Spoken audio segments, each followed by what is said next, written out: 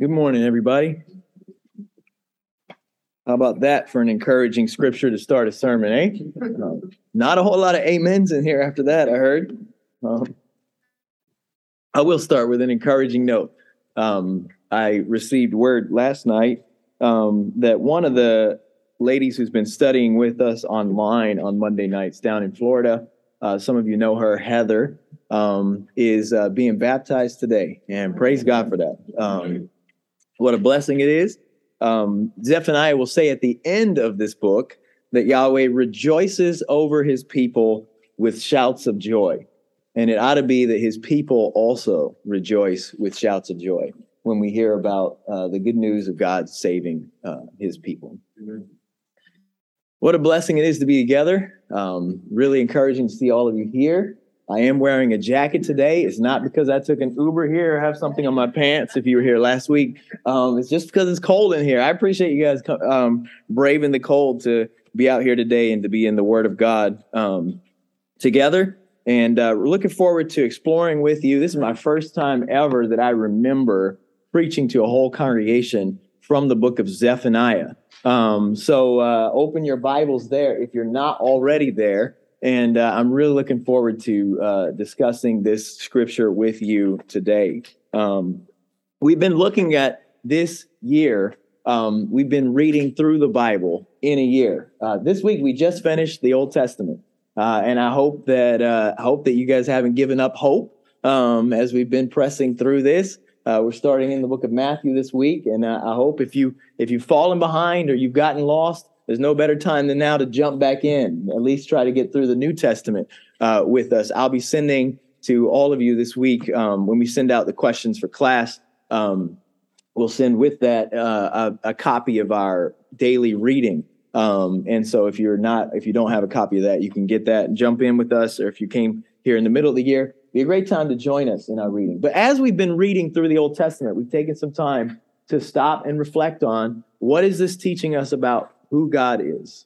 There's really no more important question than who is God in this world. And the Bible is written to answer that question, to teach us about the God who made us in his image, what he is like. Today, our topic is the God of wrath. The God of wrath. And you might have picked up on that as we were reading Zephaniah chapter 1. Not a very pretty picture. As you read those scriptures together, that's a pretty painful description of what Yahweh is doing. And so today we want to talk about this idea that Yahweh is a God of wrath. Now, I hope that this doesn't shock you when you read Zephaniah chapter 1, because truthfully, we've seen the God of wrath from the beginning of the Bible until now. Like, this is not the first time we've seen God angry in the Old Testament, right? We were introduced to God's wrath soon after we were introduced to Adam and Eve. It's God's wrath that drove Adam and Eve out of the garden in Genesis chapter 3. It's God's wrath that banished Cain in Genesis chapter 4 and verse 11. It was God's wrath that led him to destroy the earth by flood. And as I was reading the first few verses again this morning of Zephaniah 1, it reminded me of the flood story. You know, this picture of mass destruction, mass cleansing, you might say, of the earth. It's God's wrath that led him to destroy the earth by flood. It's God's wrath that in the Exodus was poured out on Egypt on the day they called Passover. And actually, just to impress upon you the importance of remembering and appreciating and even, dare I say, celebrating the wrath of God, you need to remember that God called his people to celebrate every year that day of Passover as a reminder of God's wrath that was poured out on Egypt. In fact, though, it wasn't just God's wrath being poured out on other nations that the people of Israel were supposed to remember. And you should be reminded of this. All you got to do is go out this week and walk down Eastern Parkway a little ways. And what you're going to see is some tents set up. Do you know why there are all these tents set up all over Brooklyn this week? Because this is the Feast of Tabernacles. Well, what was the Feast of Tabernacles that they're still celebrating today? What was that all about? That was a celebration, a remembrance of God pouring out his wrath on Israel and making them wander in the wilderness. God disciplining his people and making them wander for 40 years in the wilderness. And in that, he provided for them. He protected them. Their sandals did not wear out. They had everything they needed to eat. But God was disciplining his people and pouring out his wrath upon his people. We should understand from the Bible that God wants us to know this about him, that he is a God of wrath. I will qualify that later on. Some of you that are looking for something to feel good about, I will tell you, we're not going to end on a really dark note, but you got to stick with me here. You got to stick with me because these are important words from the word of God. What I want you to recognize, though, is that all throughout Israel's history, there are these glimpses of the wrath of God. God pouring out his anger, God getting angry with his people and pouring out his wrath upon those who are wicked and those who disobey. Especially you see God's wrath against oppression and against oppressors. That's pretty clear from the Exodus, right? What was the Exodus? It was about delivering the people from wicked oppressors and redeeming Israel. And so, of course, they're going to be celebrating that. And truthfully, celebrations like Passover were meant to anticipate. The reason God had them take those each year was to anticipate a future day that would come in which God would again bring judgment and deliver his people from future threats. It was an anticipation of this future day that would come where God would judge the enemies of his people, and God would deliver his people and rescue them from wrath. Now, we don't hear a whole lot about another day like the day that they celebrated coming out of Exodus until you get to the prophets.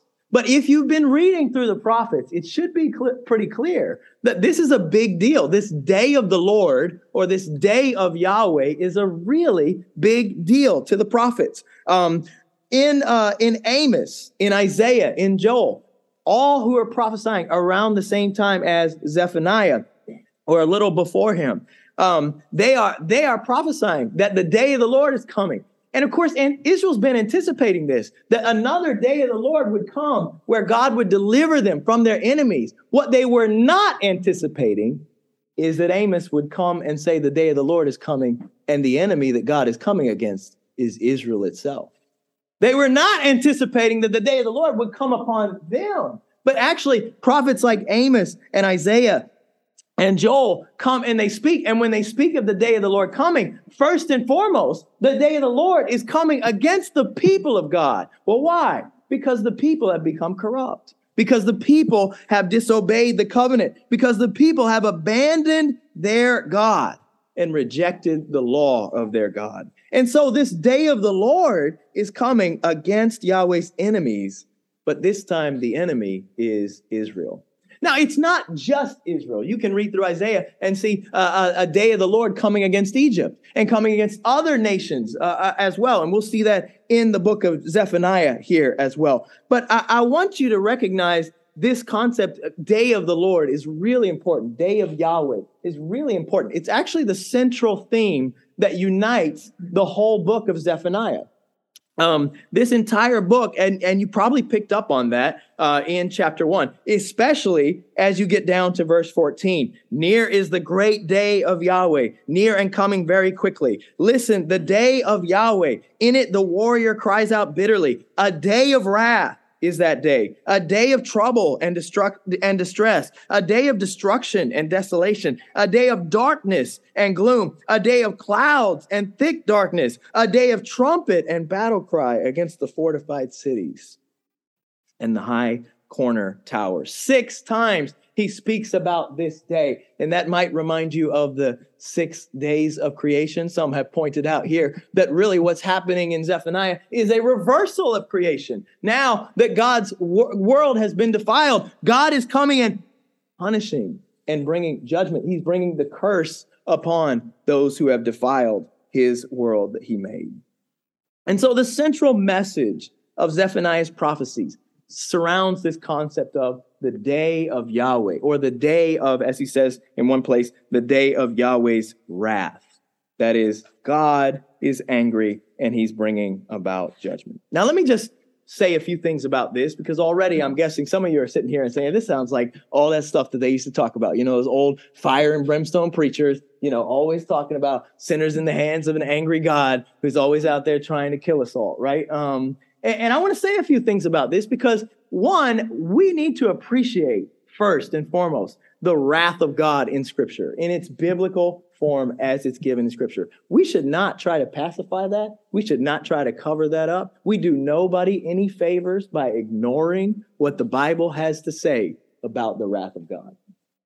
Having said that, I want to add and remind you of a few things that we've seen throughout Scripture about this, and we see even here in the book of Zephaniah.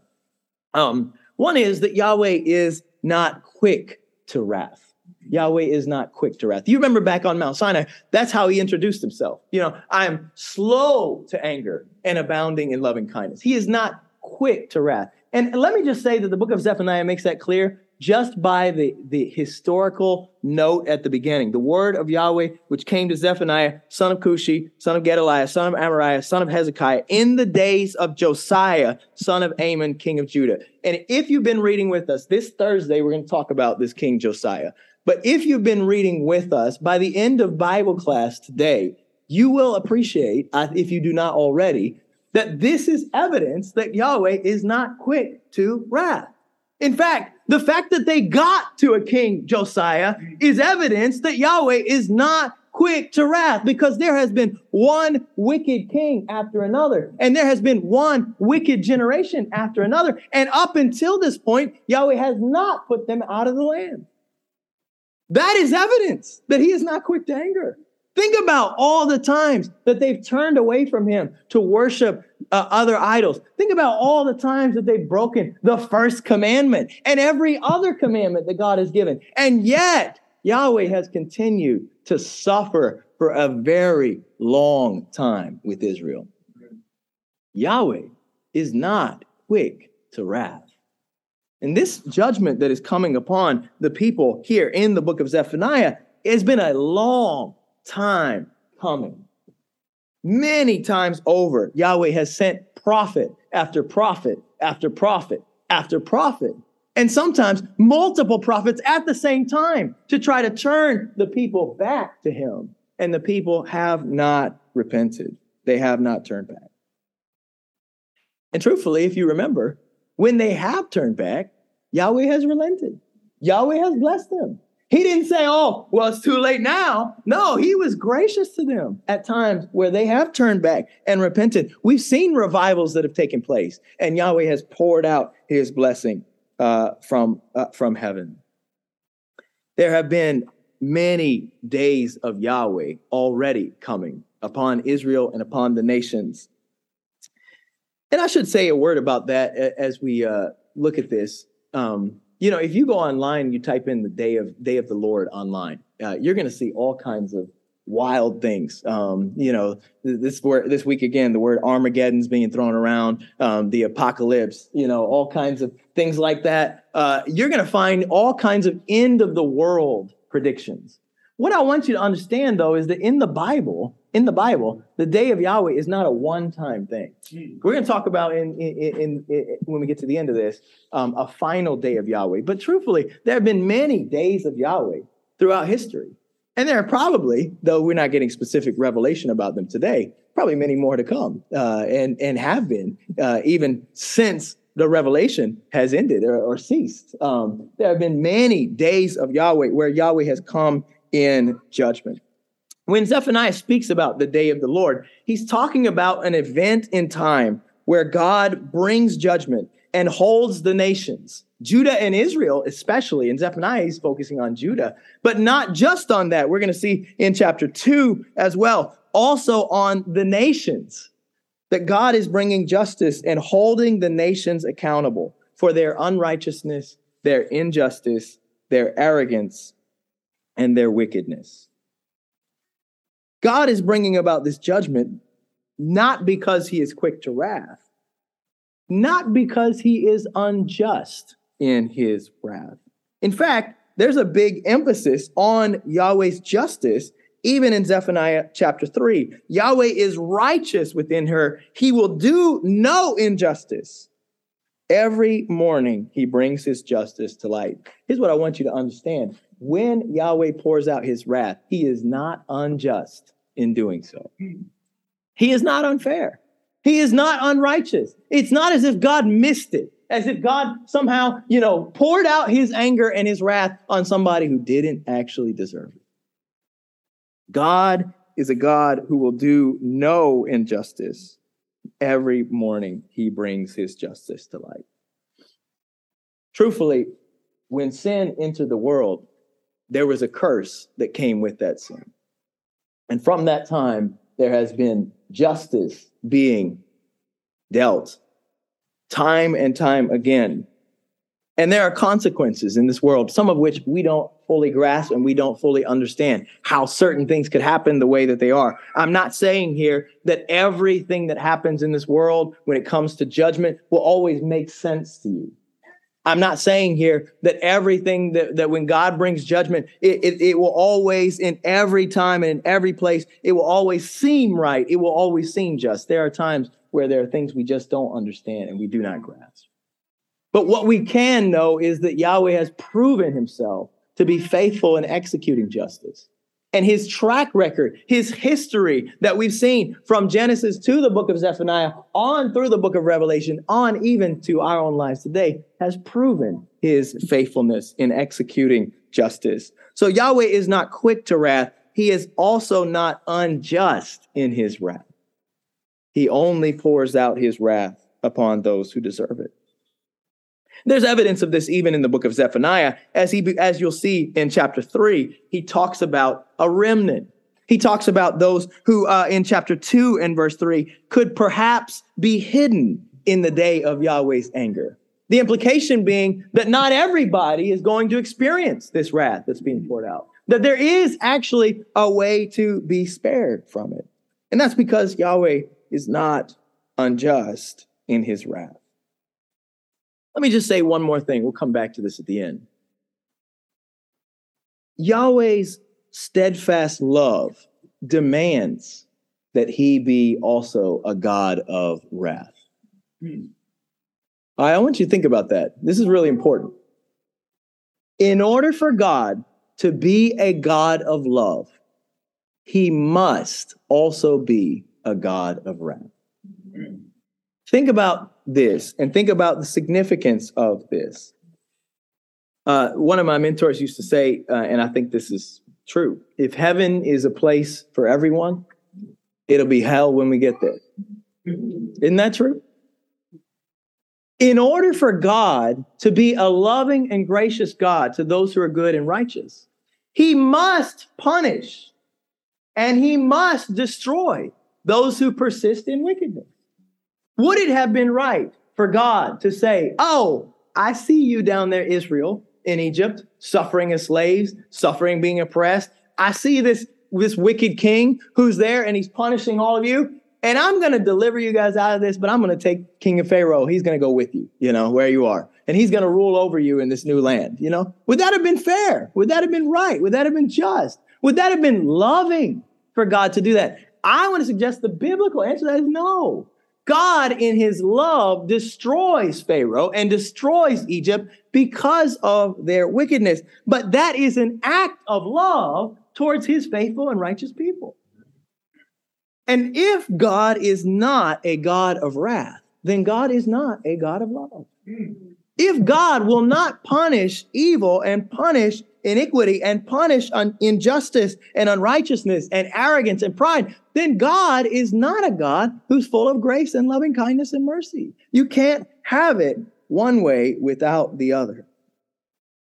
And so God must judge the wicked in order to save the righteous. The God of wrath. There's a lot more to say about that. We'll say a few things more about that in a few moments. But what does Zephaniah say that the people should do about it? What do you do about it? If God is a God who can get angry, and if God is a God who can bring mass destruction, I mean, we've seen, things that have kind of shaken us I think about 9/11, for example, in our nation was a day that anybody who was alive on that day and old enough to remember it, remembers where you were and what was going on. I mean, that was a significant event in our nation's history. You might even think of another event like that being COVID and the impact COVID has had on us over the past, not like a one moment thing, but there's these days that you remember. But what about this? I mean, we haven't seen anything like what's described here in Zephaniah. We haven't seen anything like this that he's talking about. A day of wrath is a day of trouble and distress, a day of destruction and desolation, a day of darkness and gloom, a day of clouds and thick darkness, a day of trumpet and battle cry against fortified towers and high corner towers. I'll bring distress on men so that they walk like the blind because they've sinned against Yahweh. Their blood will be poured out like dust, their flesh like dung. If you've seen anything like that, it wasn't in the United States. At least not in the past few centuries. This is crazy. What God is bringing about here is pretty incredible. And so in chapter 2, Yahweh tells them what they need to do in order to prepare for it. Gather yourselves together. Yes, gather, O nation without shame, before the decree takes effect. The day passes like the chaff before the burning anger of Yahweh comes upon you. Before the day of Yahweh's anger comes upon you. Look at verse 3. Seek Yahweh, all you humble of the earth, who have carried out his ordinances. Seek righteousness. Seek humility. Perhaps you will be hidden in the day of Yahweh's anger. What does Yahweh say that the people need to do to prepare for this coming day of his anger? Seek Yahweh. Seek righteousness, seek humility. Let's talk about those briefly. Seek Yahweh. Well, that's pretty obvious. If you're going to find refuge from the God who created the heavens and the earth, who's bringing judgment upon the earth, then you're going to have to find that refuge in him. Psalm 2 makes this point clear. You must seek refuge in him because there is no refuge from him.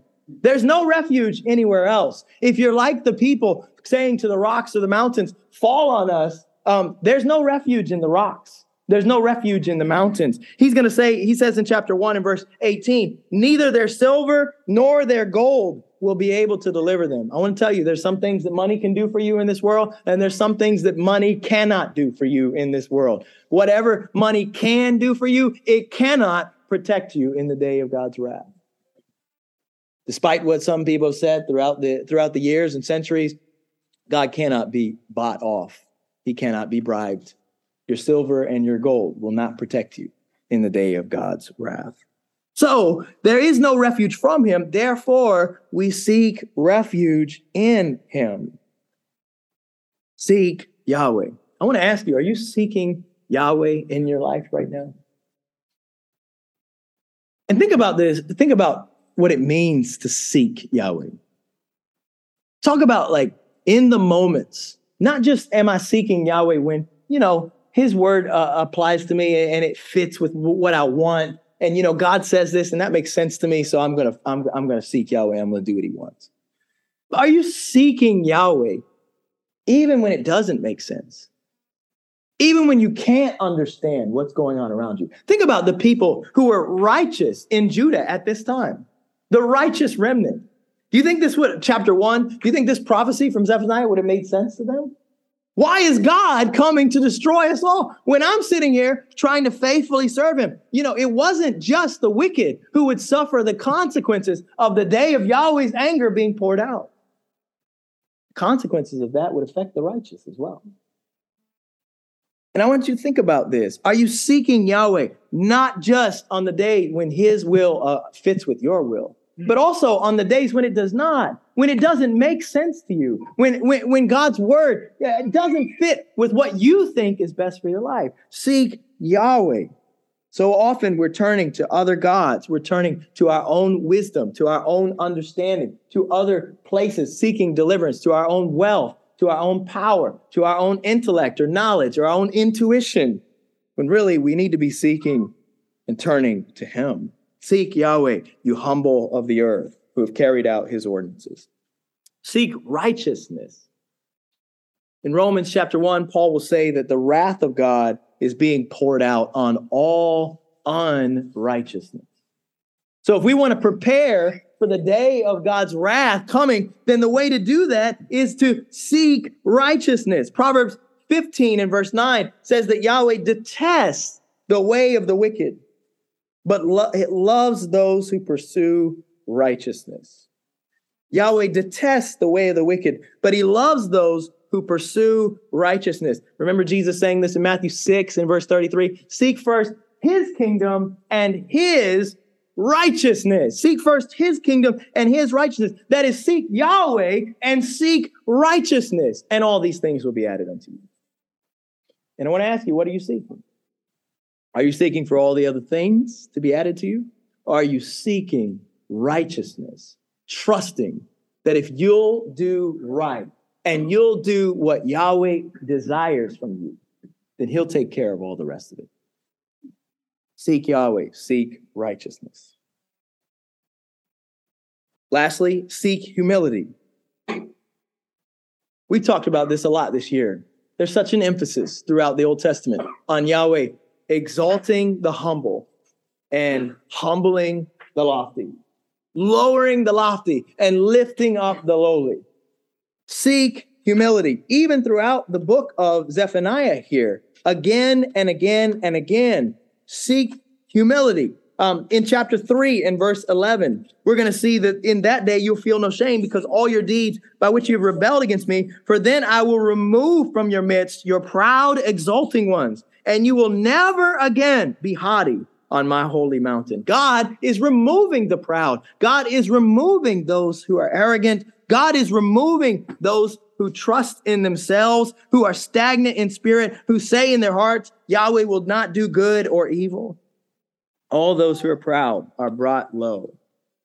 But the humble and the lowly are the ones who survive. Look at chapter 3 and verse 12. I will leave among you a humble and lowly people, and they will take refuge in the name of Yahweh. Who are the people who will be left behind? Who are the people who will be hidden from the day of Yahweh's anger? Who are the people who will survive the wrath of God being poured out? It's the humble and lowly remnant. So let me ask you again, are you seeking humility? I'll just say, that is not something that New Yorkers are known to be seeking. In this culture and in this city and in this world, humility is not a prized possession. Now, there are false versions of humility. There are, there are things you'll hear about in business sometimes, like the best way to lead is through service and that sort of thing. But honestly, true humility, lowering yourself, considering other people more important than yourself, seeing yourself rightly with God as he truly is and yourself as you truly are in light of God's holiness, that kind of humility, not popular at all. Not in this world. I want to tell you this, though. If you are not seeking humility, then you are proud. If you are not seeking humility, then you are proud. Pride is the default. Pride is the cultural norm. Pride is the way of self that everybody in the stream of the city is flowing down. If you want to seek humility, you have to swim upstream. You have to go against the current of the culture that you're in to pursue a heart that you learned from Christ alone, a heart that you learned from our God alone. Seek humility. Seek Yahweh. Seek righteousness. Seek humility. Well, this is important because Peter reminds us in 2 Peter chapter 3 that another day of the Lord is coming. That is, this day of the Lord, which came in that day for the people of Judah, when that day of darkness came, that day of destruction, and they were carried off out of the land and into captivity. That day that happened for them, and then other days that happened for Babylon and Assyria and all those things, were all evidence of what would and anticipated a greater day of the Lord that would come in the future. And in fact, Jesus speaks a lot throughout the New Testament about this day of the Lord that is coming. We're reading right now the book of Matthew. As you read through the book of Matthew, just look for how many times Jesus speaks about a day of judgment, this day that is coming and which judgment is going to come. You're going to see this emphasis all throughout the New Testament on this day of the Lord. And on the one side of it, the day of the Lord is a day of darkness and not light, as he said in Amos and in Micah. There's nothing but destruction coming. But on the flip side of the coin, it's a day of judgment for the wicked. But the day of the Lord is a day of blessing for the righteous. And let me show you this first in the book of Zephaniah, and then we'll talk about this also as it relates even to the New Testament. The day of the Lord is like a two-sided coin. It was a day of judgment for the wicked, but a day of blessing for the righteous. Look at the emphasis at the end of this book on this day of the Lord as being a day of renewal for the people of God. Look at chapter 3 and verse 8, where Yahweh says this, "Therefore, wait for me, declares Yahweh, for the day when I rise up as a witness. Indeed, my decision is to gather nations, to assemble kingdoms, to pour out on them my indignation, all my burning anger. For all the earth will be devoured by the fire of my zeal." But listen to this, verse 9. "For then I will give to the peoples purified lips, that all of them may call on the name of Yahweh, to serve him shoulder to shoulder. From beyond the rivers of Ethiopia, my worshipers, my dispersed ones, will bring my offerings. In that day, you will feel no shame because of all your deeds by which you've rebelled against me. For then I will remove from your midst your proud, exulting ones. You will never again be haughty on my holy mountain, but I will leave among you a humble and lowly people, and they will take refuge in the name of Yahweh. The remnant of Israel will do no wrong and tell no lies, nor will a deceitful tongue be found in their mouths, for they will feed and lie down with no one to make them tremble." Do you see the picture here? The day of judgment for the wicked is also a day of blessing for the righteous. Because what God is doing is he's using this moment of pouring out his wrath to bring about a cleansing and a renewal in Israel, where now his people have purified lips. Now his people do not lie and are not deceitful. Now his people walk in righteousness and in humility and in lowliness of heart and mind. There's a day of renewal. Look at verse 14. "Shout for joy, O daughter of Zion. Shout in triumph, O Israel. Rejoice and exult with your heart, O daughter of Jerusalem. Yahweh has taken away his judgment against you. He has cleared away your enemies. The King of Israel, Yahweh, is in your midst." And this reminds us, doesn't it, that the day of the Lord is nothing to fear if you're on the Lord's side. Actually, it is a day where he clears out the enemies. It is a day to long for, a day to root for, a day to desire, because it's a day in which when you are on his side, there is comfort. There is no fear. There is nothing but hope and joy and peace. Amen. Yahweh has taken away his judgments against you. He has cleared away your enemies. The King of Israel, Yahweh, is in your midst. You will fear disaster no more. Verse 16, "In that day we said to Jerusalem, don't be afraid, O Zion. Don't let your hands fall limp. For Yahweh your God is in your midst, a victorious warrior. He will exult over you with joy. He will renew you in his love. He will rejoice over you with shouts of joy." When Yahweh, the King of Israel, is in your midst, even the day of his wrath is nothing to fear. He is a victorious warrior who exalts over you with joy. He quiets you. He renews you with his love. The day of the Lord is a day of renewal. It's also a day of salvation. Verse 19 and 20, "Behold, I'm going to deal at that time with all your oppressors." Well, that's good news if you're lame or outcast. "I will save the lame. I will gather the outcast. I will turn their shame into praise and renown in all the earth. At that time, I will bring you in. Even at that time, when I gather you together, indeed, I will give you renown and praise among all the peoples of the earth. When I restore your fortunes before your eyes, says Yahweh." And this is how the book ends, with a promise of hope. Notice what's happening here. God is taking Judah and he is purifying it. He is removing all the filth. That fire that's coming, that day of his anger, is going to remove all the impurities in Judah. It's going to wipe out all the wickedness, all the evil, all the oppression, all the injustice. All the oppressors are going to be gone. And what's going to be left? going to be God's purified remnant.